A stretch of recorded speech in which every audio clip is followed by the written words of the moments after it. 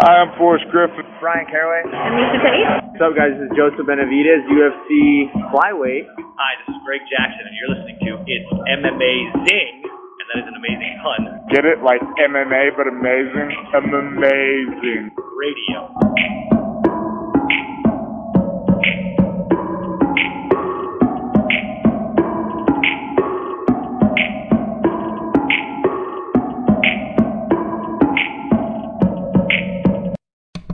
Welcome to It's Amazing Radio. I am your host, Dr. Law. With me, as always, DJ Mark. What's up? Also joining me this week, Lavender Gooms. Hello. Also, special guest this week, the return of Kid Presentable. Got lost on the internet, found my way into this podcast. Thought I'd hang out for a little bit. How you doing, fellas? I feel it's not an accident where you showed up a week where we have literally fuck all to talk about. All right, nothing's happening. I saw the SD pop up in the teams, and for a second I'm like, "What the fuck is SD?" And then when your face came in, like, "Oh wait, yeah, so yeah, all right, that makes sense." We got standard def on these webcams now. I was about to say your name, but like I don't know if we have that out in the ether. The government name. Yeah. Right, boys and girls. People really didn't watch a lot of fights this week. I saw the main event. Watched one fight. I saw the main event. There was 3 minutes of action. Yeah. I think I said last week, if Jamal Hill does something cool, we'll know who he is next time. Marky did something cool. Yeah, I mean, of course, I didn't watch this one live, but after the fact, I just know he won. And I was like, all right, this couldn't possibly have lasted long. This is going to be worth my time. And it is. For all of the 2 minutes and 55 seconds it lasted for, Jamal Hill, he put down Walker in. I can't remember. There was another fight where some tall guy flopped like this. I want to say it was Struve or something, where he kind of bent over forward and then strongly leapt backwards in a comedic fashion. So I mean, that was Mark. Have you seen any of the memes? No, I have not seen. I've not been on the MMA meme accounts. He was. Someone put him into Mean Girls when they're doing the trust falls. They said even though he wasn't invited, Johnny Walker said he wanted to do a trust fall, and he was just him, hands up, tipping backwards. And I don't want to lose the narrative here too, because I mean the fall from the first initial shot was comedic and funny in its own right, but got to give Jamal Hill some credit. He also followed it up with a Dan Henderson right that then put Walker out. Like in the first shot, he was kind of half conscious and he fell over, and you can see the eyes were still there. And then he laid one more on him, a big jumping punch, and Walker went sleep. So do you guys feel that he should have done the Mark Hunt walk off? Because I feel a guy falls how Johnny Walker falls. Like you could just walk off. The ref is gonna get there to wave that shit off, right?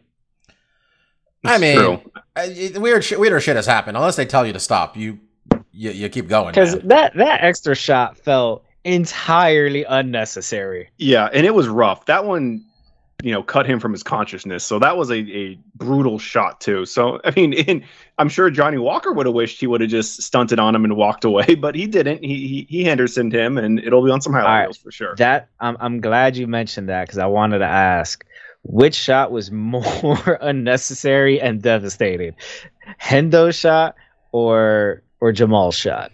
Hendo's kind of the class. They're like, if they had an award for this, it'd be named after Hendo, possibly. Man, that dude jumped in the air, Mike. He's like, I can't just land on him. I gotta get some gravity. Yeah, on this punch. He did the MMA equivalent of the Macho Man elbow drop. Yeah, and he made a business out of it afterward. He's like, you know what? That was such a good shot. I'm gonna take that little silhouette. He got a title shot just because of that. Like, he was ranked like number 14. And they're like, well, you beat his ass once. Let's do it again. Mike, in anime terms, Mike, before Hendo launched that punch, you would see his entire childhood. You would see his full motivation. You would see the whole montage of him discovering wrestling as a little boy. And it would lead all that back to that drop punch on Michael Bisping. Very true. Big win for Jamal Hill, though, guys. Yeah, main event. First main event, I'm sure. First main event. He's got one loss in the UFC. It was to Paul Craig, and it wasn't by triangle choke, which is rare in itself. But overall, he's 6-1 in the UFC. He's like 30 years old, I think is what it says. Which still time to do stuff. He did a shoey for some reason before the fight. Sure. And But before the fight? before the fight? Like on the entrance? I don't know. I guess backstage he did a shoey, and he said the shoey gave him power, and I'm like, all these people are getting foot fungus and down their throats. That's what's happening. Are you allowed to be drunk during the fight? These are good questions, too. Competing drunk. These are good questions, Stefan. I don't know. I don't know what's That's happening. my style. He's got the drunken master. In case you're curious, while you were gone, this sport hasn't become more organized. Okay, there hasn't been more rules. the and amount regulations. of booze being drunken out of shoes has increased drastically since you left. I don't understand exactly what happened. Where Joaquin Buckley, and I'm hoping Mike might know the answer to this because he's, I don't know, more into the meme culture than Mark is. But like, he had a cornerman, which was this guy. He's like this jacked black dude. Oh, come on. That's the self-defense Thank dude you. from Detroit. Okay. Come on, dog. You seen his shit before. Okay. People are positing that people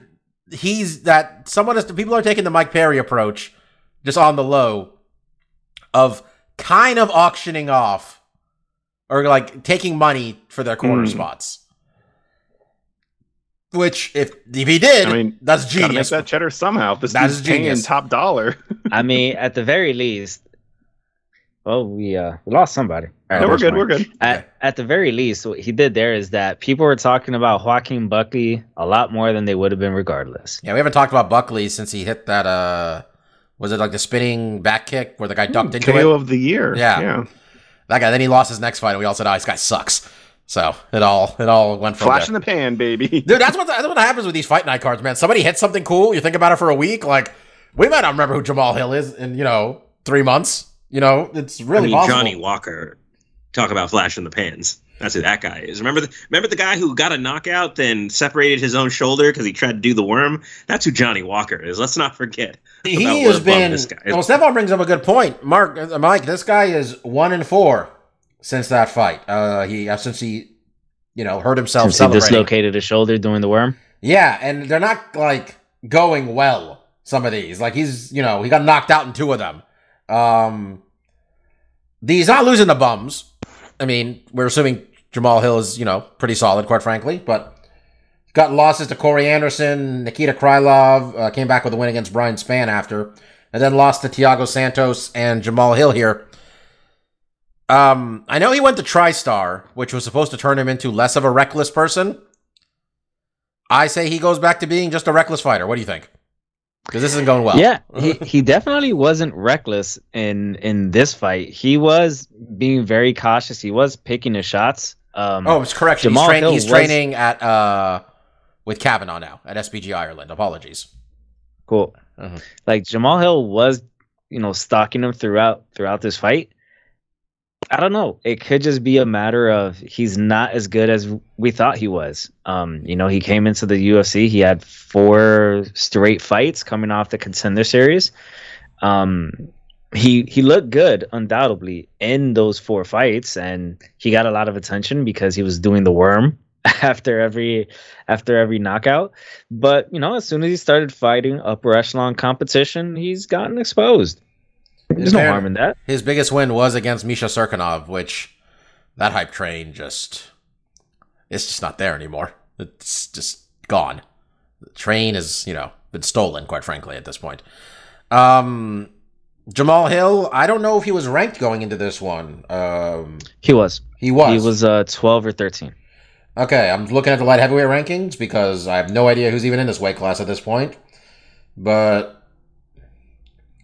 Ozdemir is 8. What do you guys think? Reyes is 7. One of those guys. Yeah, I think he's earned his spot into a top 10 contender. He just beat number 10. Sure, and So yeah, maybe give him one lower half of the top 10. And some of this sells itself. Didn't Ozdemir and him have a little back and forth on Twitter between Sunday and today, where I think Ozdemir was saying he's still not ready or something to that effect. And is the implication Ozdemir is ready or there? I think that's the implication. Do we all agree with that sentiment? Because I feel we all feel Ozdemir got exposed 15 times over in his recent fights. I don't know. What do you think, Mike? Yeah, he still carries a name. Yeah, Sorry, I I didn't mean mean, to steal that from Mike, but No, you're fine. And you're right. He still carries a name. And if you're talking about what the next logical step is, I mean, one of the names you guys mentioned was Ozdemir. yeah, I think it's a good one. That makes sense. Johnny Walker gotta do something different. He's got to fight, some guy on short and like maybe some veteran who's ranked number 32 at light. I don't know how many light heavyweights they have, but he needs a win badly. Is what I'm getting at. He needs a win and needs to look good in the process. yeah, he needs the correct chip. He's definitely, his career has not, in the right trajectory at this moment. But it's not to take anything away from him. He's still, a solid striker. He's only 29. And he's fairly young and he's charismatic, and as much as W's and L's matter, being able to generate some kind of response from the crowd or just get people interested in your fight probably carries more weight, sadly, and again, at the end of the day, at least the guy, win, lose or draw, he's going out there and he's finishing a fight or he's getting knocked out. I think he said, this was a short notice fight coming into a main event, so they basically pushed it from a 3-round to a 5-round. And he's like, "Yeah, dude, I don't care about this 5 rounds. It's not going that long, one way or another." And I feel like when you're trying to make a run for the title, W's are for sure the most important thing. But if you're just trying to be relevant and trying to, get your name out there and, have some fun and garner some fans, he's doing a decent job of that. But he needs to get W's too. He needs to have performances where he's not getting laid out like an oak tree. This one is hopefully will motivate him to take that next step, because this was probably a little bit of a humbling loss. This is a guy that he probably thought stylistically matched up well with him and he could do some good work on and got styled on. So, Mike, what was the analogy you gave me when after you watched the fight of how he fell over? You compared it to he fell over like he's a toy and Andy just came into the room. Yeah, that was very good. That was well put. Mike has a good way with words when people get knocked out. Fell over like a big oak tree came from Mike also, while crying through tears after big homie Manny Newton put down King Mo. This was at the Apex. The UFC still at the Apex with all these garbage fight night cards. There's one next weekend, but let's just knock out some news before we talk about that.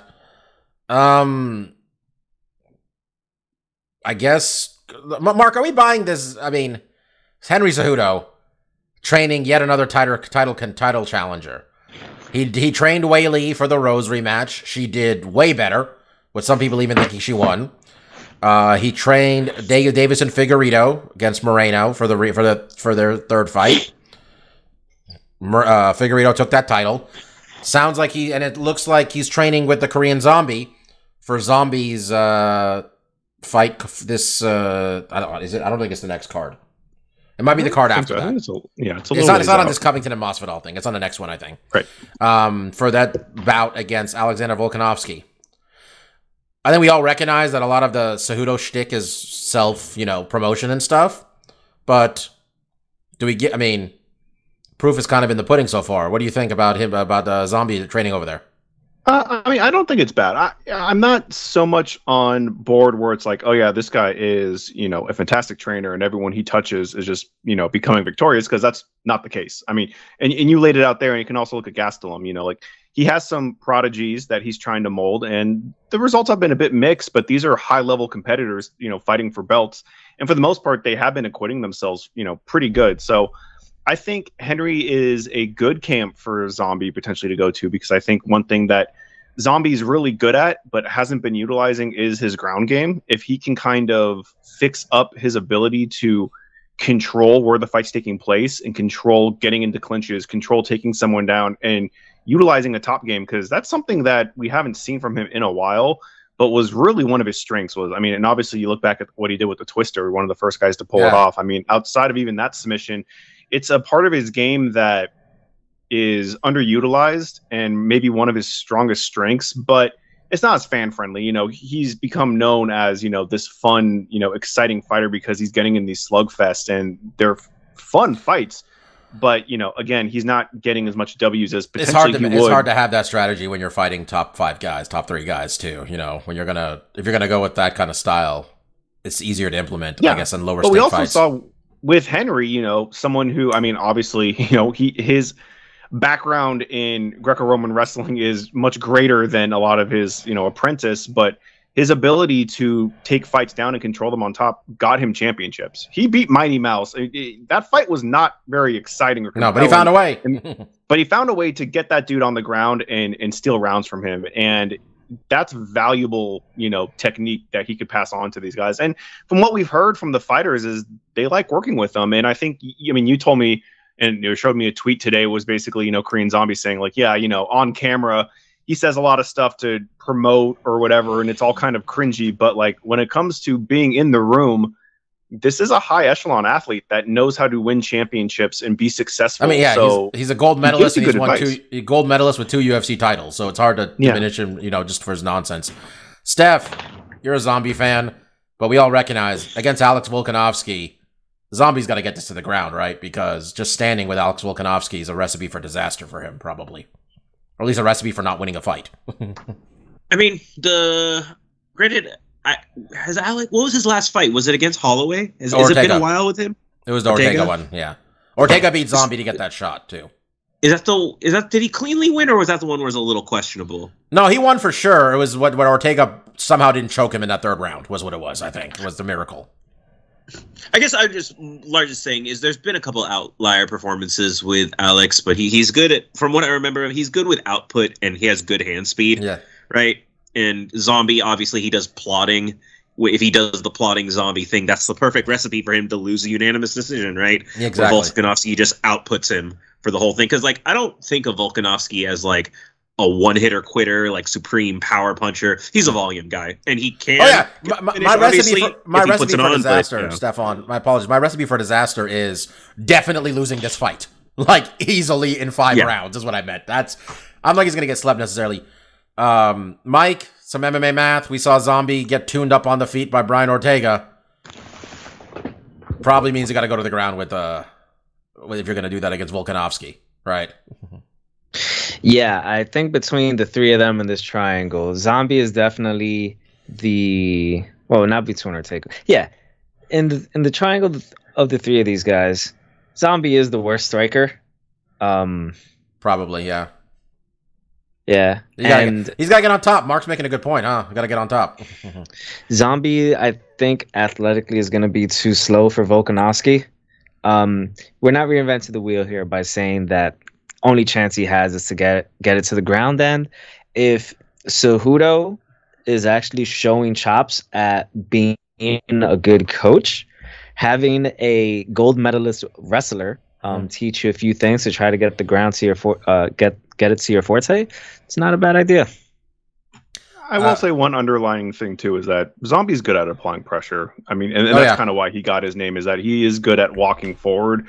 And if he's going to fight a guy like Alexander, who maybe isn't putting a lot of, mustard on the punches, he might get the willpower to be like, okay, I just have to power forward to this guy. The trouble there is going to be, the footwork, being able to trap him against the cage. And even if he's able to get him the clinch, ultimately getting him down. But I think, if I'm Zombie and I look at that Ortega fight, it's like, okay, it wasn't the easiest thing in the world to get him down. But when he did get down, he got caught in a deep submission. Like, this guy's not, rank S in every place in MMA, and Ortega is the best of the best, so you can't just say like, oh, I'm going to replicate what that guy's done, because he's not really at that level either. But you could take some things away. So I think it's still an intriguing fight. But do you remember if Brian got on top? I don't even remember how it happened, but yeah, because I wasn't even home. Got to the ground. He could have knocked him down for all. I remember Stefan was texting me saying, "Oh my God, Brian Ortega had a choke in, and for some reason, Alex Volkanovski is still breathing." Pretty much, you don't understand how he survived it. All right, yeah, Mike. You know why, Bobby? It's because Volkanovski was a heavyweight. He's got that thick fire hydrant neck, right? It's tough to really squeeze it shut. Mike, you mentioned we got a Chimaev sighting. He's actually doing something. Yeah, Chimaev is apparently bloodying up Darren Till. Darren Till went over to Chimaev's gym to train with him, and I guess to get better at getting his ass kicked. I saw a still image of Chimaev from his last fight where it was captioned, Khamzat Chimaev holds Li Jingyang in the air like a small child while he yells at Dana White to stop looking at his phone. And I'm like, oh yeah, it did happen, huh? He's that far ahead of everybody there. What else we got? We got Bryce Mitchell out here saying crazy stuff on MMA Hour, ensuring that he's never invited back on the MMA Hour. So, now, before the podcast, we briefly mentioned this one, and I gotta say, there's differing levels of crazy.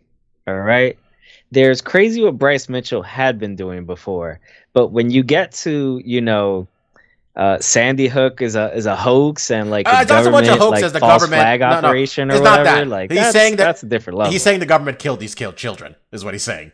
He's not saying it didn't happen. That's even worse. Yeah, I'm saying worse. I'm saying don't they diminish faked it. It's not that it didn't happen. He's saying it happened and the government planned it. It's what it was. All right. This is what this sport is. So is what it is. The other news, which made me laugh, is that apparently Misha Tate. Well, I knew she was on Celebrity Big Brother. So she's on Celebrity Big Brother. She's there cutting to 125, so she's got like medicine balls and stuff. I don't exactly understand how Big Brother works. I've never watched it. But apparently Misha is just like the queen of this game. Like plotting and getting people voted out and stuff. Like Misha apparently is playing chess while all these other celebrities are playing checkers. So what does she win ultimately? I don't know. I don't understand anything something? about Big Brother. So no one on Celebrity Big Brother has enough money that they shouldn't just take the money themselves. Okay? Let me tell you that. You know what? That's fair. You're a celebrity, but there's levels to this game. They're like, he Not everyone needs schemed do to it get for rid of charity. Carson Kressley. And I'm like, who the fuck is Carson Kressley? Isn't that the Queer Eye guy Okay, now we learned. Queer Eye guy. Which one though? I watch Queer Eye. I don't even know who that is. from the old show? Oh, Not the okay. new one. I only know No, the Netflix. the new Queer Eye guys aren't at Big Brother celebrity yet, man. They gotta fail for a couple years. Speaking of Big Brother, I don't know if you guys heard about a week and a half ago or 2 weeks ago, a clip showed that Lamar Odom took a shit in his bed while in the middle of the night. I did see that. That's true. It made me sad. Because Is that Lamar part of Odom's got reality problems. TV, or is that security footage that just got out? Well, I mean, it's Big Brother, so it's all security. Okay. footage. Hence the name, Big Brother. There was not a lot of 1984. context there, Mike. Besides, this dude took a shit in his bed and it is on film. Yeah, I mean, like the reports that came out afterwards is that I think he had a bad reaction and there was a lot of dairy and I guess he's lactose intolerant. And I think at least two of us on this podcast here, we got our issues with dairy, so like we can all sympathize there. Are there people in their 30s who are handling dairy as well as they did when they were younger? I don't think that exists. Like, it's not going better for anybody. all my problems, though, it's like, the only time there's ever a bathroom emergency is like I'm out of the house, I'm caught in traffic. He was in bed. He was at home. The bathrooms were around. What was the hubris scenario? That He was ripping a fart. He was ripping a fart, and like, Come on. he thought he had a grasp on it. Have we all have none of us ever sharded before? Come on, Steph. I mean, I live alone, Don't Mike. throw- I don't throw hang out in the stones in your brown bathroom just house. to pass time, Yeah. Like, you take no chances. You just hang out in the bathroom. Yeah, There's exactly. no problem with that. yeah, exactly. All right. So we thought we were going to be picking this week. Mark's still laughing. Well, there's no pivot from that. There all really right? isn't. Mike's talking about a guy literally shitting the bed. Two-time Literally. NBA champion. There's Shit no the bed. transition that you can make that makes any type Yeah. of sense. Well, speaking of shit in the bed, what happened last week, Bob? Yeah, it's Man was part of the Kardashian family. Shit his bed. He's part of the Literally Kardashian shit the family? bed. Hey, he's married to Chloe, no? Wasn't? Sure. I heard Darush here kind of shit the bed for himself. Huh, Bob? Thank Why don't you. tell us about that? Thank you. Vanil Dariush got hurt. Short notice. He was supposed, but Vanil Dariush versus Islam Makhachev was going to be the fight this weekend. Someone actually willing to fight Islam was nice to see. Someone ranked high like Vanil. So, but Vanil got hurt apparently. So they needed somebody else to step in. And somebody was listening to the podcast. And because literally we were talking about how much this man deserves a 5-round main event on the podcast. Literally like a week ago, 2 weeks ago. That was we're what like, the podcast was about last week. Mark and I spent 10 minutes talking about Bobby Green, I think. Bobby Green taking this fight on short notice. Mark, you said a catch weight, right? Yeah, that's what I saw. I thought it was like 165 or 160 or something. Which at first I was like, oh, it's kind of weird. Like, I don't think Bobby usually does catch weight. I was like, oh yeah, he fought 2 weeks ago. So Yeah, he said he's walking around at go- 195, and I'm like, that can't be true. That's a lot of weight. That's a lot of weight to cut, Bobby.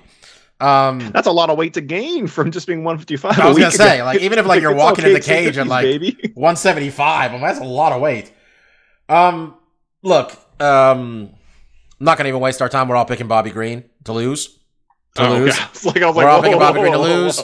Mike, we're all picking Bobby Green to lose. He is a minus. Oh, he's like a plus 500 underdog, I think, or something like that. According since I don't really to count. FanDuel, he is a plus 540 underdog. So we are definitely all picking Islam to win. However, I am putting a sweet 20 on Bobby Green on FanDuel. Yeah, that's the best. Yeah, that's one of the better ones you're gonna get. The DraftKings only 500. Yeah. Speaking of which, I'm gonna go lock that shit in right. You might as now. well pick Bobby Green and say it's less than 5 rounds because there's no equation where Bobby Green's winning a decision. I'm just gonna say it. I don't know what the equation is where Bobby Green wins a. Is this 5 rounds too? But that's the thing. It's a main when event, Bobby Green so. wins, he wins the decision. That's true. He wins via That's fair. decision is his main route to winning. Look, Mark, I want Bobby Green to win as much as anybody wants anybody to win, but it's just not going to Sure. happen this week. It seems like it's a tall order if there ever was one. Yeah, I mean, Well, Islam since I'm has. not in the standings, you Please. know, and as a special visiting guest, I'm gonna give my pick to Bobby Green because I didn't know he was a short notice fight. All I did is before I went onto an MMA website before I joined you guys on this pod, and all I saw was in regards to the top 10 lightweights, Bobby Green says all them guys are a bunch of pussies. I did see And that. so He called them all pussies. Bobby Green's out here talking. Stephan's picking Bobby Green. Now, Steph, just so you know, you pick Bobby Green. If Bobby Green ends up losing, there's about to be 5 things on that standings, and you always go be 0-1. So Mike you go be refused to take you off the standings last year because there was a point where he was 3rd for a while. He's like, no. You know, sometimes people Are you- need you're that aware- little you're aware what self-esteem happened? boost. At the end of the year, Stefan, Mike picked a cop instead of Derek Lewis. All right? And he lost because of that. So I Blue sit here. lives matter, bro. Yeah, but then here in 22, y'all suckers be picking Derek Lewis in his hometown as if that's a good outcome. So Derek Lewis got me this. I'm holding my belt up for the all audio listeners we have. So I had to run with Derek Lewis. There's another Daukus on the card last week, by the way. Did anybody care to see if it was related, or do we even not care anymore? Kyle Daukus. I don't think it was because it was catch weight, so I don't really even know what weight class it was in. I don't think that was him. It was Chris Daukus was the cop, No, that was right? Chris. This is Kyle. Significantly smaller. This card is garbage. As usual. This is very much, as to quote the co-main event podcast, just some fights.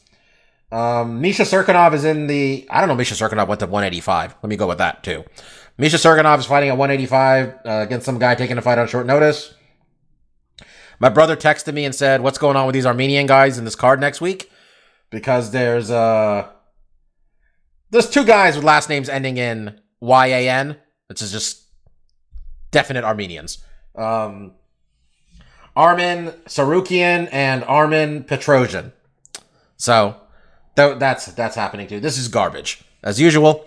UFC's got a pay-per-view next week, which I honestly believe the UFC's intentionally not loading up. I honest to God believe this. Colby Covington and Jorge Masvidal is the main event. I'll be watching that. Saw that. We got a titleless pay-per-view. Like, No, they really expecting anyone to buy this thing? Also, this is also is this the first one where they raised the price, or is it I thought not? the last one was. Last I one. thought Izzy's was. They announced it the expensive same now. day, though, Steph. They announced that the pay-per-view prices went up to $75, and then they said, "Hey, in March, you guys want to see Batman? No, you don't want to see Batman. Instead, watch Colby Covington and Jorge Masvidal that Saturday for $75 Doesn't Batman come out next the day before. Yeah, like Friday after next? Yeah, the 4th. I will be seeing Batman likely during this pay-per-view. I gotta get my ticket, man. I do too. Speaking of Covington, Michael Bisping. Michael Bisping is pretty entertaining on his YouTube channel, and this man was not happy that Colby Covington has the same punching power as him in the EA UFC game. Okay, He's like, "Hey, has Colby Covington ever knocked anybody out with a one shot?" And I'm like, "Nope." And then like In his defense, although we know Michael Bisping is not exactly Mike Tyson, but Michael Bisping's got 18 of his 30 wins by knockout. Colby Covington's got 4 of his 19 wins. Yeah, but how many came from a one? He has that one. No. Even if it's that, even if he's taking a lot of shots to do it, at least he's got knockouts. All right, at least he's got enough to stop the fight.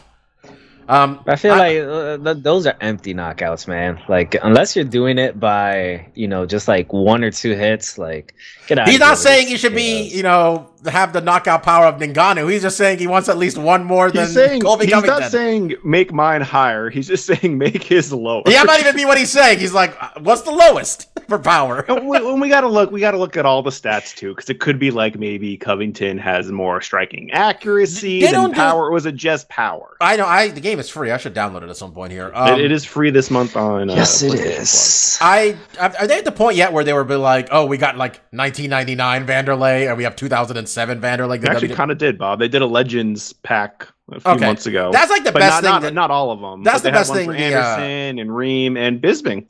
That's the best thing the WWE game does. I like, where it's just like, sure. You want Triple H when he didn't suck? Here we go, 2002 Triple H when he was on everything.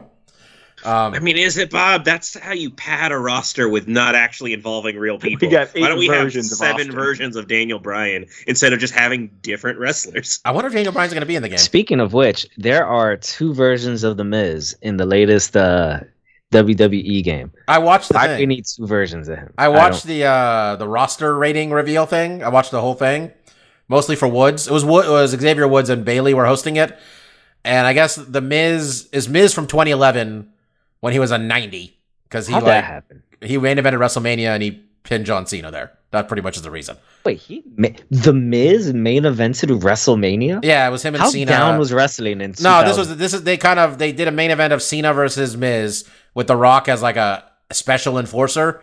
The Rock came in the ring, hit John Cena with the rock bottom, put the Miz on him, and they used that WrestleMania to say that in a year The Rock was going to face John Cena, and then they did that all again a year after that. Wrestling wasn't good for a while, Mike, is my understanding, okay? There was a whole stretch where nobody was really paying attention to this stuff. By the way, since we're already at the fucking stuff we like now, aren't we? 30 minutes into this thing. Mm-hmm. My favorite comments from when Cody Rhodes left AEW was the guy said, the poor developer that spent the last 6 months animating Cody's long-ass entrance into the video game is so angry right now. It made me laugh. I was like, oh, that poor guy. We're going to end with Peacemaker, but for stuff we like, this is... I learned that... I kind of knew this already. I was watching the WWE Saudi show on Saturday morning while I was folding laundry. And while it is reprehensible that they take the money and the show itself was garbage, I've realized if you show me something at 9 a.m. while I'm folding clothes and drinking coffee, I'm pretty okay with whatever I'm watching. I'm just like, okay, this isn't good. I'm like, this Elimination Chamber match took about 14 minutes. I expected 40, but all right. Becky Lynch right now is wearing some big old platforms on WWE Raw. Mike, you're watching TV while we're doing this.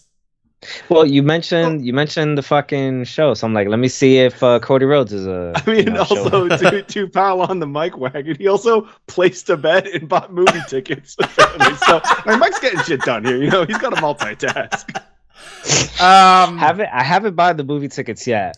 You gotta wait until the bet wins. I'm already gonna tell you something I don't like. There's already something I don't like, fellas. This Batman movie is clocking in at 2 hours and 56 minutes. That's a long movie.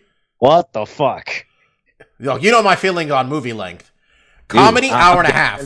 Everything else, 9 p.m. Everything else is 2 o'clock. It's 2 hours unless you got to tell some historical shit. Okay, that's me at this point.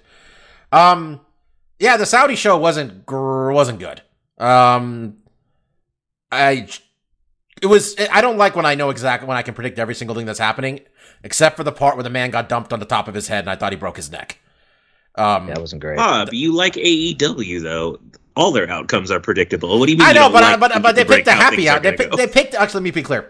I don't like when I know the shitty outcome in advance because yes, That's the difference. Is Vince McMahon wants to be like, you guys suck, and everything you guys like, it's stupid. I'm gonna give you what you should like. That's the Vince McMahon. AEW is like, you're great. Go, yeah, fuck, we'll do this. What do you want? We'll do that next. It's no problem.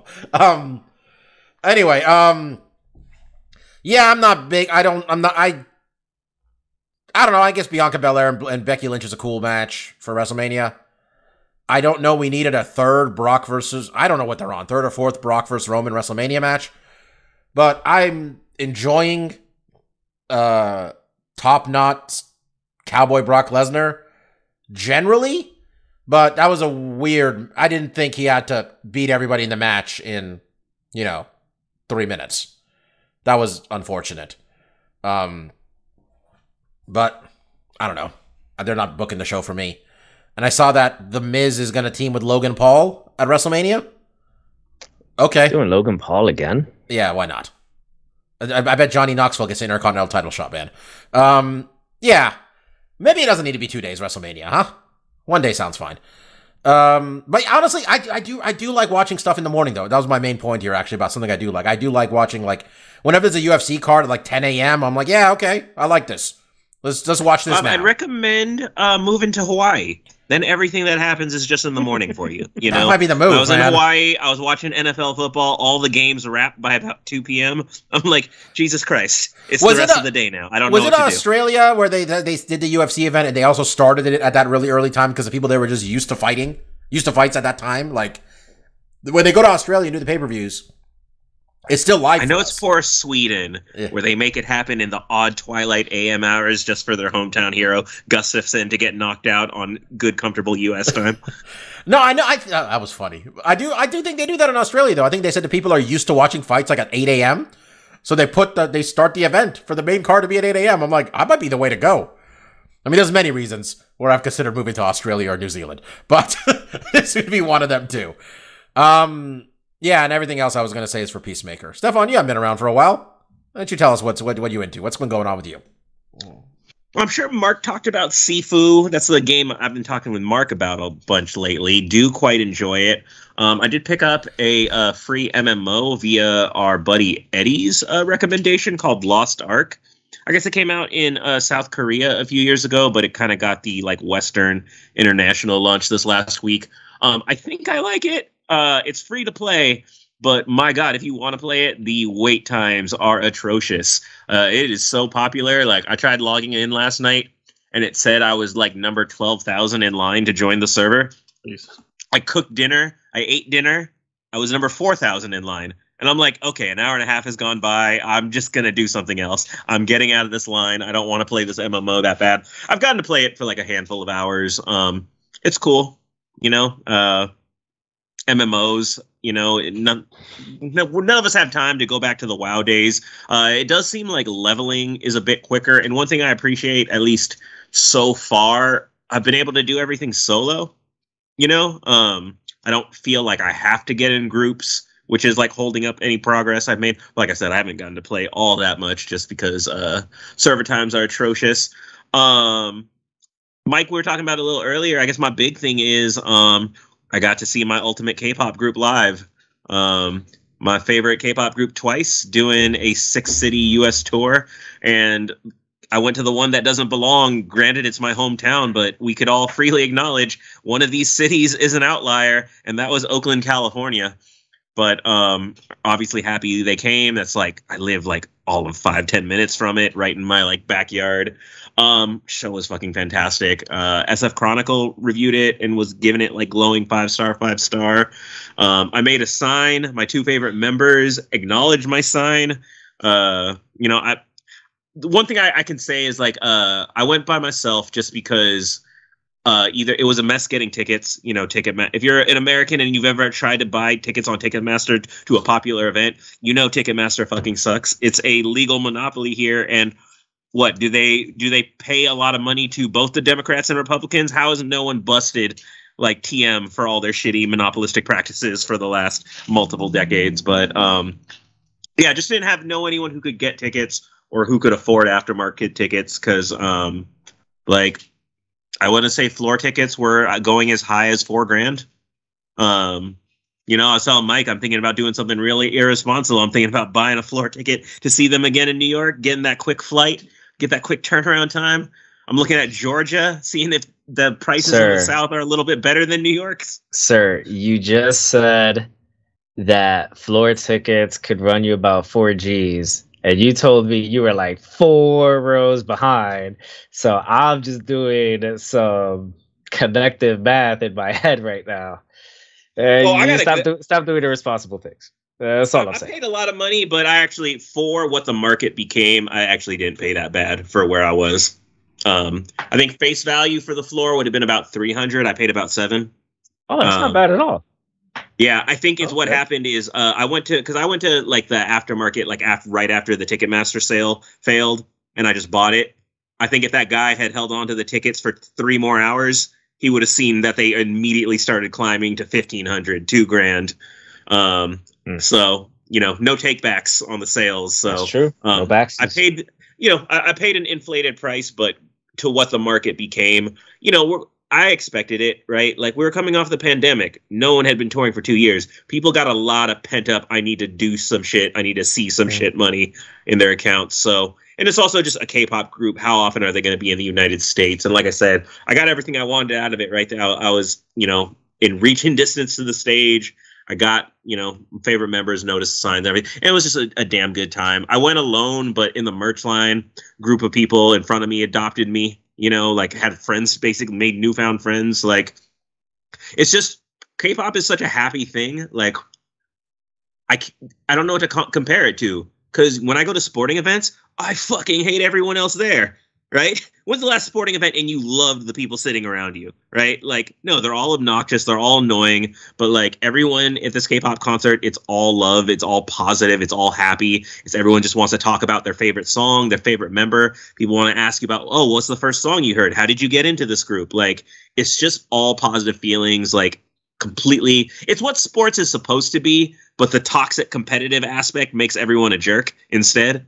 Like, it truly was just like one of the best days like I could ever remember. And so, yeah, that's why I'm thinking about doing irresponsible things, seeing him again. But yeah, no, it was a absolutely great time. Loved it. You know, I'm in that I'm in that depression phase now, where it's like, now that it's done, like, what the hell do I have to look forward to in life? Not a goddamn thing, left, to be honest. There's unless you get left. to New York, unless you see New York, baby. Unless I go to New York, keep chasing that dragon, Mark. You know. But yeah, that was a good time. Show wise, watching a lot of anime. Mike, have you heard about My Dress Up Darling? No. It is the most wholesome fucking rom-com you could ever have. You wouldn't think it's about a guy who makes classical dolls and then a girl who's into cosplay, but she sucks at making outfits. Perfect chemistry. Hit of the season, Mike. It's one of those things you don't think you'll give a shit about it. It's like the quintuplets, Mike. You don't think you're gonna care, but the chemistry of the characters will keep you there. I'll give it a shot, because once upon a time, I thought Food Wars was the worst idea for a TV show ever, and it's one of my favorite animes. Come on, Mike, I will never Iron not Chef? give an anime. How is that a bad premise to you? I'll never not give an anime at least one episode. All right, give the one. Mike, no offense, but which TV show are you not willing to give one episode to? Fair point. I mean, it's a quality I enjoy. You're willing to give everything a shot. Sometimes you'll give it longer than a shot. That, like, you've already decided it sucked, and you were 3 episodes later for some reason. But, you know, because you want to be able to say, all right, I gave it the old college try. This show really fucking sucks. Mike confirms the kill. He double taps the head. You know, this is bad, and 8 episodes later, it continues to be bad. Mike, what do you got? Anime wise, I think Steph watches this show. The second part of the final season of Attack on Titan. Final season. final, for sure. Of Attack on Titan is still premiering every Sunday, and I am really enjoying the fact that I have not read ahead in the manga. So everything that's happening right now is still new for me. Did you finish reading the manga, Steph? No, I'm an anime only when it comes to Attack on Titan. So, So, have you watched I'm the super latest happy episode? to have. Yes, I'm all up to date on it. I'm super happy that like all these twists and turns. I Okay. don't know what's coming. Like I'm having Yeah. very natural reactions to it. Exactly. Like that's one of the things that, sometimes as an anime guy, you just need to know what happens next, right? Which is then you go down the rabbit hole of reading all of the manga and then the anime is spoiled for you. My quintessential quintuplets. I needed to see who the bride was. Oh, I needed don't to know. I haven't I like the show, but I don't care enough to go read the manga for that one. Fair enough. But fair enough. I'm happy that for Attack on Titan I didn't do that. Because these other two guys are never gonna watch this shit. So I genuinely thought that Levi was dead. So in the last episode, when it has a reveal that he's alive, I had an oh shit moment in my bedroom. It's a show that I think has been around since 2012, maybe 2011, give or take. It's a show that has a very rabid fan base. It's a very serious, mature show for an anime. I tried getting Bobby to watch it because I thought that would be the type of like anime that if he were gonna watch something, it would be this. But something I'm really, really enjoying. I'm kind of sad that they have maybe 2 or 3 episodes left from the way that the story is really ramping up. Besides that, not much else. Marcus. Yeah, like I've been mentioning the last couple weeks, we're kind of in a really good time for video games. There's just a ton of stuff dropping, and this last week, out of nowhere, CD Projekt Red announced they were going to do a little Cyberpunk 2077 stream. We knew that a PS5, Xbox Series X version was coming out. It was actually supposed to come out last year, and then it got pushed to Q1 of this year. We didn't really know when it was going to drop. So when they announced this stream, I at least figured they would give a date. I wasn't really expecting them to release the PS5 version day of. Very happy that they did, even though it's not like the best time because my plate already, my cup runneth over, as I mentioned last week. But yeah, so still playing Ollie Ollie World. Like Steph was talking about, I had been playing Sifu. I've kind of dropped that because I'm in a tough spot where it's like I just have to learn how to fight this boss. I'm not super looking forward to it, so I've kind of stopped that a little bit. Fully dropped into Cyberpunk 2077 because this was a game that I was really excited for, but held off and wanted to play, potentially the best version I could, that being the PS5 version. So I've been putting a lot of time into that. And then last Friday, Horizon Forbidden West also dropped, and I did play a little bit of that. And, about the hour or so I played, I found really enjoyable, but I have been looking forward to Cyberpunk for quite a while, and I've really enjoyed the game. I have not really ran into too many bugs, which is really nice. One of the payoffs of, waiting later to get this better version of it. I'm not a big frame rate guy, so I haven't noticed any big drops or anything. Overall, it's been a pretty smooth, little less than 10 hours I played. And, I'd gotten really into the Cyberpunk kind of lore and world before the game came out last year. My brother-in-law got me the beginner set for Cyberpunk Red, which is the tabletop RPG. And then I ran like 4 sessions of that. So I was very familiar with kind of, the tropes and structure of, that universe. So to actually play the game, I've really thoroughly been enjoying it. It has its flaws. And I kind of wish it wasn't first person. I would enjoy this more if it was like a third person action game, kind of like Horizon is. But I've still really enjoyed it and still very much looking forward to playing more of it. But the fun doesn't stop there. This week we have Elden Rings dropping on Friday. That's the next game from Software, which looks really good. It's taking more of an open world approach, which I think is also very interesting in that, these Souls games are very difficult. And a lot of times you do have different paths you can take. So if you do find yourself running into a roadblock, you can always go back and be like, okay, let me explore this other path I didn't, and maybe that'll be a little bit easier for me, or just, get me out of the mindset instead of like keep fighting the same enemies or something. So this being completely open world, you're going to have even more kind of avenues to kind of travel down. So if you are finding a certain dungeon or area to be troublesome, it'll be very easy to kind of go somewhere else and kind of refresh yourself. So I think that's a really interesting approach. Outside of that, I didn't even mention last week, even though I'm not playing it, I'm been really excited to watch people play King of Fighters 15. I really like the series King of Fighters. The newer iterations have gotten really complex and maybe too much so that I'm interested to really like jump in and play myself. But I love watching guys like Maximilian Dude, Justin Wong, play at a high level and kind of just see what the game's capable of. And it does look really interesting and compelling and fun. And I've always liked the King of Fighters cast a lot. So that's been fun. And then just last night, not too surprisingly, last week, Capcom had a countdown for some big announcement. And, you know, anytime a publisher kind of puts one of these countdowns out, everyone, you know, their minds kind of wander and go crazy with, you know, potentially what they might announce. And once I learned that the countdown was going to be right around the time they finished the Street Fighter V Capcom Cup, it was pretty apparent this is probably going to be Street Fighter 6 or some fighting game that Capcom would announce next. And lo and behold, they did announce Street Fighter 6, and just with the teaser trailer, which was just CG.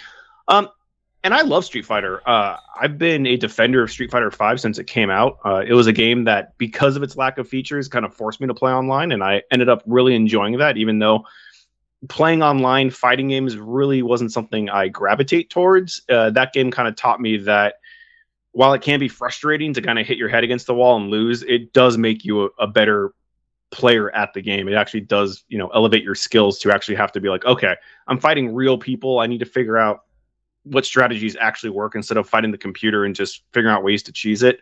So I'm excited they're making a 6th one. You know, I don't really know what direction it's going to go into, but Ryu looked really big in the trailer, and the new character Steve, I think his name's Steve. Oh shoot, it's definitely not Steve. Luke.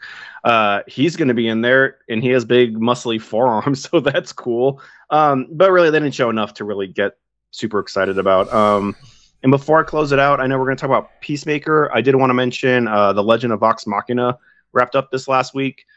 And as someone who watched Critical Role and watched, you know, them play these sessions live, I thought the animated rendition of this kind of arc was very fun. I thoroughly enjoyed the show quite a bit. I do recommend it to people. I think I had high expectations that this show would be able to really catapult them into like a higher level, but like overall, it was good. It was fun and enjoyable. It wasn't really earth shattering. And again, like, it's a good first effort. I think they got picked up for a second season, so it'd be interesting to see where they go from here. And my biggest criticism, I mentioned the first week, and it's still, I really hope they kind of change their opening title, because I feel they really missed the mark on it, like having a really dope opening song, especially because they've killed that in the live show. They've had so many cool, fun, even this new one, which they started on season 3, which I wasn't a big fan of at first, has totally grown on me. And to have the animated show like have a song with no lyrics and not really have much of an identity to it was kind of lackluster. But overall, I really enjoyed the show, so I do definitely recommend it. That's all I got. All right. We're about to spoil Peacemaker. A fair amount of it, I guess. So I don't know if Stefan cares because he hasn't watched the show. So no, I really, I'm not, you know, I'm not anti the show in any way. I'm not like, you know, vetoing it or boycotting it or like even doubting that it's good. I just vehemently do not care. Like, maybe I talked to Mark about it. I why live in a vehemently? World, it's like, because DC doesn't matter to me. Like, it's even if it, like, you guys usually talk about Batman. I'm gonna see it. It'll probably be good. I find Batman atrociously boring. Like, DC just doesn't carry anything to me because it's been so mediocre for so long that, like, even though I enjoyed the James Gunn Suicide Squad that this Peacemaker character comes from, but it's like, you know, I'm not telling anyone out there to go watch it. It's like, good for you, DC. Like, you did something better for once. Like, that's about usually what I feel from DC. So it's just, and I talked with Mark, I live in a world where fucking YouTube spoils everything anyways right now. Like, even the shows I do watch, like, the show could have just stopped airing, but all the thumbnails are immediately spoiling everything. Yeah, that's gotta stop. I've been a little immunized against it. It's just because, like, you know, Mandalorian, Boba Fett, and all that, like, people can't wait to show you what the big reveal in every episode is nowadays. And it's like, I just admit that I'm going to have a level of spoilers into pretty much everything I walk into these days. But yeah, so again, I'm not like, casting any judgment on it. I probably will check it. And that's why I'm down to listen, is maybe your guys' conversation will finally give me the little nudge to finally start it, because I just haven't ever felt motivated to start it. Okay, so those of you who are looking to check this show out and don't want to listen to us do the spoiler, we'll be back next week. We're going to see if Bobby Green pulled off a miracle. Leaning pretty strongly towards no on that. But we'll also talk about UFC 272, which is happening the following Saturday, headlined by a fight that definitely needs to be a main event. Colby Covington and Jorge Masvidal. Co-main event, Rafael Dos Anjos and Rafael Fiziev, which is going 5 rounds. Which actually is a pretty good fight. It's just... Anyway, here we are. Barboza and Bryce Mitchell, Kevin Holland, Alex Oliveira, Sergey Spivak, Greg Hardy. There's a whole bunch of fights that could main event a fight night card, is what it looks like. Maybe not the Greg Hardy one. But anyway. Hey, Jessica Ai still in the UFC. She's on the card. All right. Peacemaker. I think we talked early on about the show when it first started, Mike, if I'm not mistaken. I think we did it, where we talked about, like, this is a character from the Suicide Squad played by John Cena. I don't necessarily think you had to have seen the movie to watch this show, because I think they catch you up really quickly. That little, almost like at the beginning they had like, it was almost like a previously on type thing, right? If I'm not mistaken, where they're like, this is where Peacemaker came from. He was, in the hospital. He's a dick, works for Amanda Waller, all that stuff. 8-episode season. James Gunn, very heavily involved. I think he directed the last episode too, and the first one. I thought it was really good. Just top to bottom, I really enjoyed it. I thought John Cena, we talked about it a bunch, Mark and I, at least. We're like, John Cena really fucking went for it, man. Like, John Cena gave us everything he had here. I mean, John Cena was acting. He was, he was being funny. He was doing acting. He was doing action. He was crying. There were some emotional scenes there. And I believed him the whole time. There was no point where, like, I didn't believe him with his role, with what he was saying about what was happening.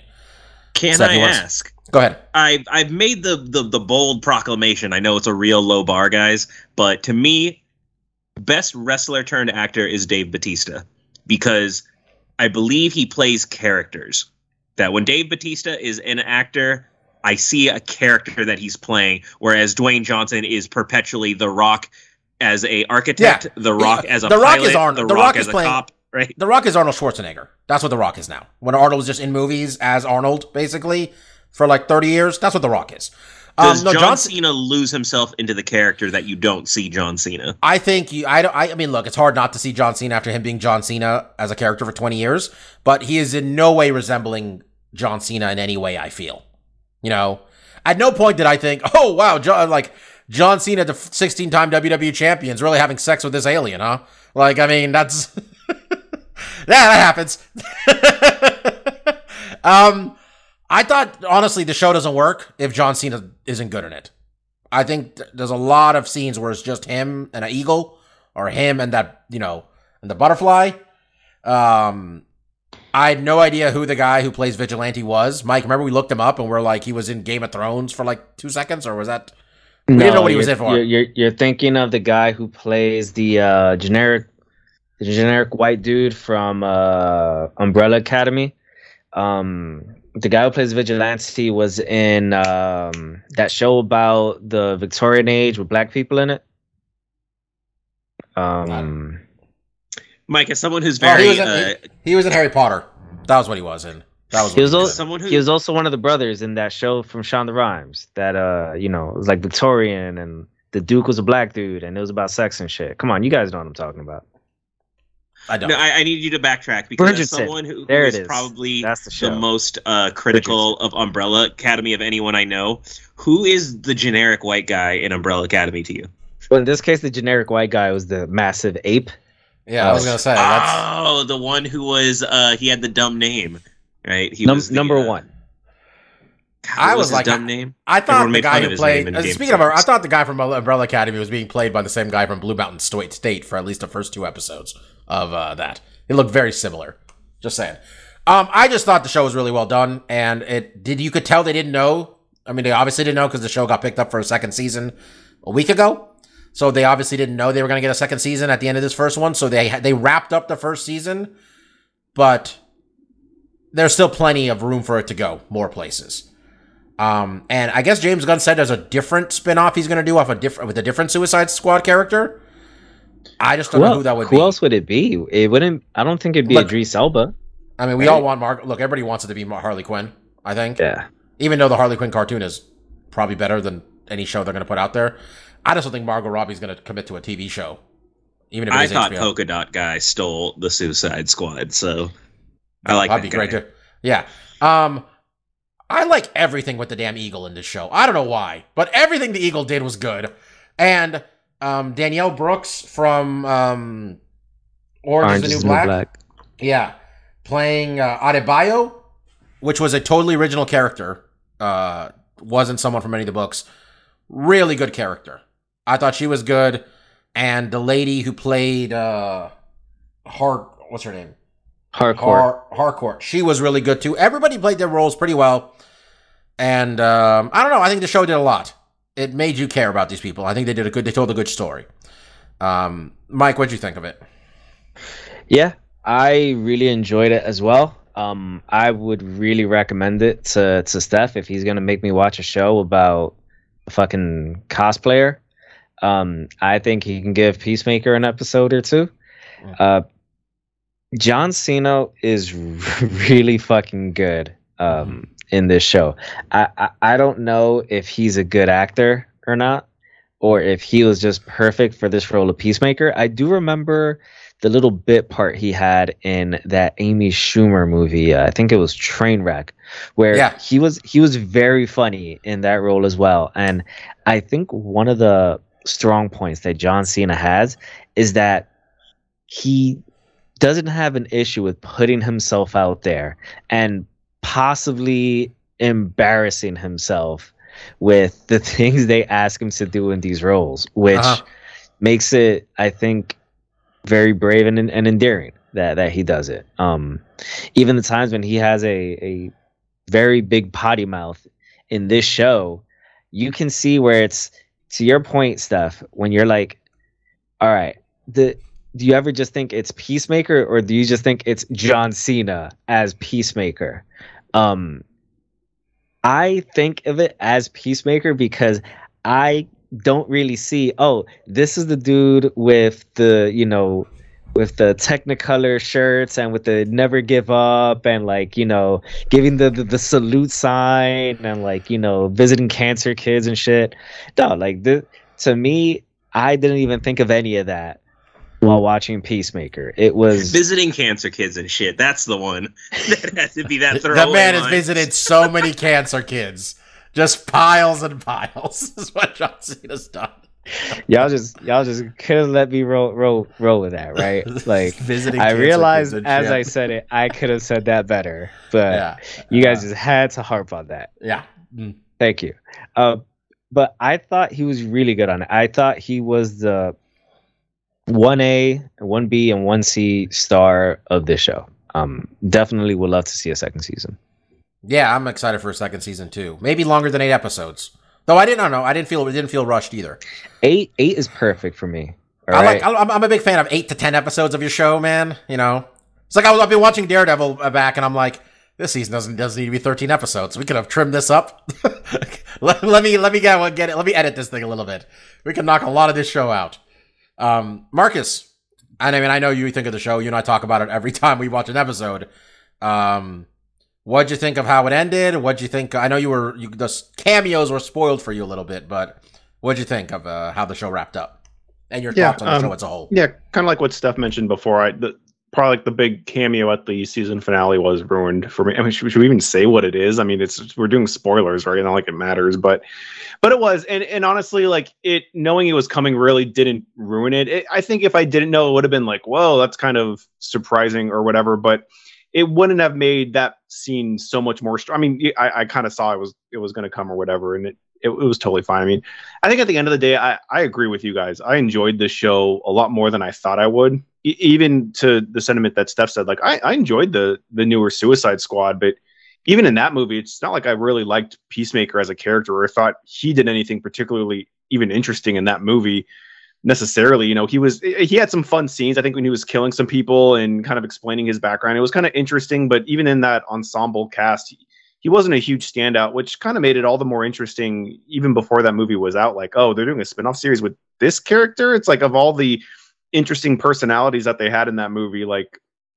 Peacemaker wasn't one that I was like, oh, I need to see more of this guy. The show rectifies that pretty quickly. And like you said, it really does get carried on the weight of John Cena and his ability. I think Mike really put it out there. Why? Because it's the same thing I was thinking when watching the show. I was like, man, and I keep saying this to Bobby, and it has like a really negative connotation, like, but it's I don't mean it to be that way, but like John Cena's fucking trying. Like he is putting everything into this. And it could just be that, you know, instead of saying trying, you know, he's really just fully committing to the role or whatever. And I feel like the series overall hits the mark more than it misses, but it does miss. Like there are definitely some scenes where I was like, this scene isn't super necessary, or like the joke they're going for here would have landed stronger like 2 or 3 years ago. And I'll ruin some fucking jokes here. They talk about the Mandela effect with the Bernstein Bears, about like, oh, I thought it was Barnstein. I don't remember what exactly it was. That was a topic that was on the internet like 2 years ago. And it's just like, I get it. You're trying to be edgy and fun, and in this particular case, you know, it's just some writer saw it on Reddit and threw it in there, and I think, that's what it felt like. The thing is, like, it was an interesting conversation 2 years ago when it first came, and you were like, I thought it was Burton, you know, and everyone had that, but it's kind of thing that's kind of passed, and they had like a joke about Louis C.K., which I think was all right, but it was still kind of like we're kind of past this a little bit. Those being the negative things overall, like I did thoroughly enjoy the show. I think what I really enjoyed about this is something that I think they looked at what Marvel and Disney has been doing and being like, okay, let's pump some fucking money into this. And let's not treat this as a television show, it being second tier, and treat this as big as we would any big feature movie. And I think that really pays dividends. Like there was no expense spared in this program, in this series. And that's why I was a little concerned. While I did really like it, I was like, I don't know if it's going to be popular enough to justify them doing this again and putting the money into it. So hearing that they are getting a second season, that it has been that successful, is really, you know, cool to see, because they took a swing. You know, this was a property that was not well established or anything like that. It didn't have an MCU building this character up. You had one movie. You know what it felt like? Marcus, apologize. It feels like they knew they wanted to make a splash. With the movies hadn't been going well.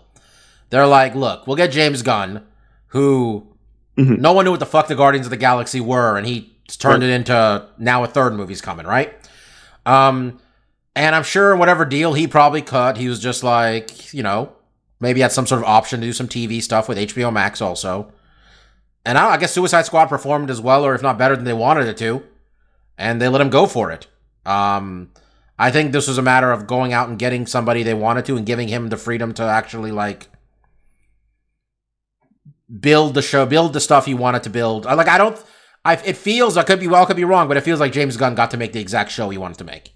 Yeah. You know, it sounds like that. It would be surprising if that wasn't the case, if there was it's a show that you wouldn't think a board of directors would okay. It'd be like, do we really need to CGI the eagle this well? Because he has to hug him. There was a lot of eagle. There was a lot of things where it's like, if I was a producer of a television show and my biggest, you know, concern was financials, it'd be like, do we really have to do this? Can't we cut some corners? There was no corners cut in this show, and I think it absolutely helped the show, because I think a lot of times we can tell as the viewer where it's like, this was cut for budgetary reasons, or they couldn't play this out the way they probably wanted to because of financial reasons. And it doesn't seem like that was the case at all. And like you said, Bobby, it does just seem like they were like, you know what? We have complete trust in you as a creator, as a writer, as a director. We're going to kind of let you go nuts here. And that backfires a lot. I don't think there's a lot of projects where that happens and things turn out right. You know, I think a lot of times that does blow up in a lot of studios' faces, and that's why they don't allow that to happen. It probably also was going to be a good sign for them going forward if they want to get more people to like more directors to come work for their stuff. Like, hey man, we'll let you do this. They'll James Gunn will be able to like. I'm sure. I don't know what hot young directors out there, but they can all call James Gunn, and say how involved was Warner Brothers with this. It's like, well, they told me he did hear that like he wasn't for the cameo. Which look, we've spoiled it already. When Aquaman and Flash show up, okay. I mean, the Justice League, the Superman, and Wonder Woman is there. I guess they didn't film it, but they didn't film Wonder Woman. But I guess they told them you could use these characters, you could not use those characters, yada yada yada. There's that too.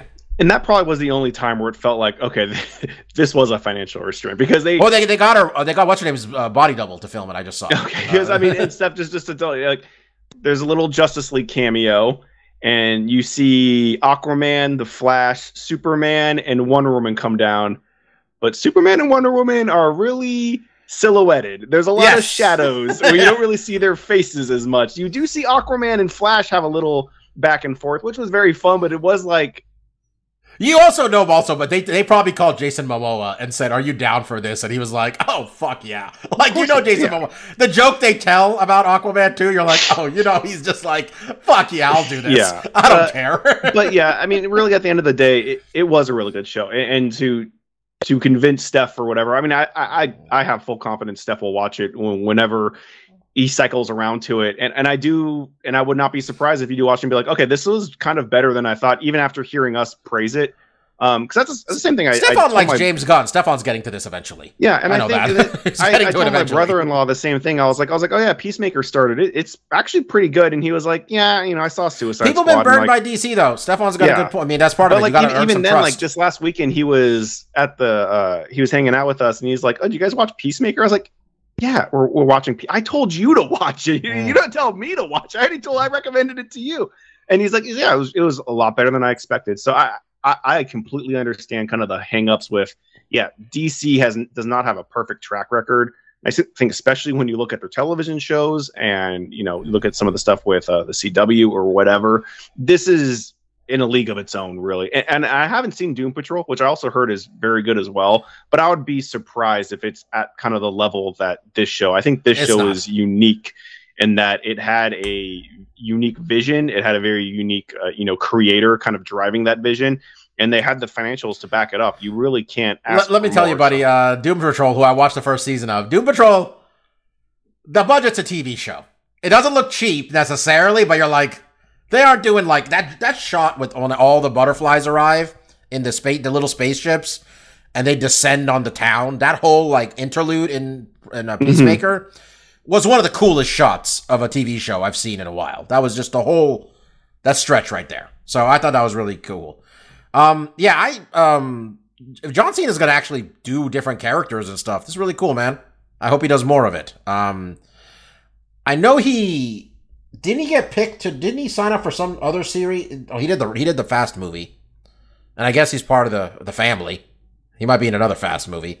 So there wasn't a lot of acting in that one for John Cena, if I'm being honest. Is there an insight for the Fast and the Furious? Are they going for a number where we're like going to finally tie up this whole adventure? I think 10 or 11, right? I think the last one. I think this next one is the last one. I think. I mean, Stefan, motherfuckers went to space in the last one. Okay, Homeboys in outer space, man. If we're gonna follow the Saints Row trajectory, the next is like we got to do simulations. So what kind of car will terraform Mars? What is the proper vehicle to begin that process? Yeah. And shout out, of course, to the T-1000 playing Peacemaker's dad. It's not easy to play a truly vile person, I think, in a lot of TV shows. I don't know if people are willing to go for it. But there was not a single fucking thing redeeming about that. Name is Robert Patrick as well. I know. Give that man his credit. No, dude, it's since 92 he's been the T-1000. No one cares about his name. All right, it's not gonna happen now. All of a sudden, 30 years later. But he, it's hard to be. I think, honestly, to be truly a villain. That unless you yourself are a horrible person, could find a single redeeming quality about his character as Augie, AKA, give me the name again, White Dragon. I mean, that shit was some nightmarish stuff with his fucking Klansman fucking Iron Man suit. That was nuts. He has one redeeming quality. He made those sweet, sweet helmets for Peacemaker. That's true. When she fucking gets the torpedo, it's really good. I just like the show, man. I'm excited for a second season, and I just saw that James Gunn is engaged to Harcourt.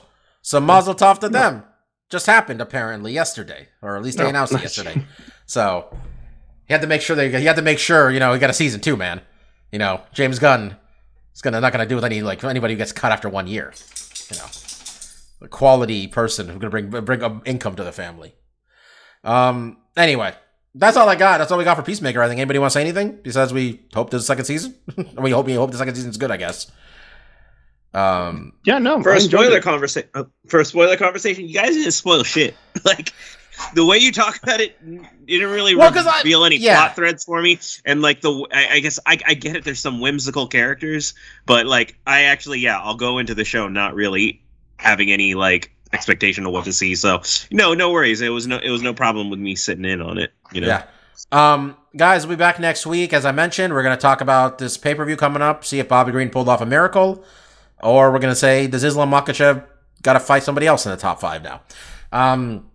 If I'm wrong, my 0-1 will live in infamy the rest of the year. If I'm right, Mike will ignore my 1-0 and just leave it. And I didn't really count because I'm not actually doing this. So it's accurate. Cheers. It's accurate. You know, you're going to get yourself a mini version of a belt, Stefan, like a wristwatch, right? What we're going to do the belt buckle one, you know? Exactly. All right, I was Dr. Law. That was Lavender Gooms. That was DJ Mark, and that was you heard him, Kid Presentable. Back next week. Thank you all so much. Peace out. See ya. Peace.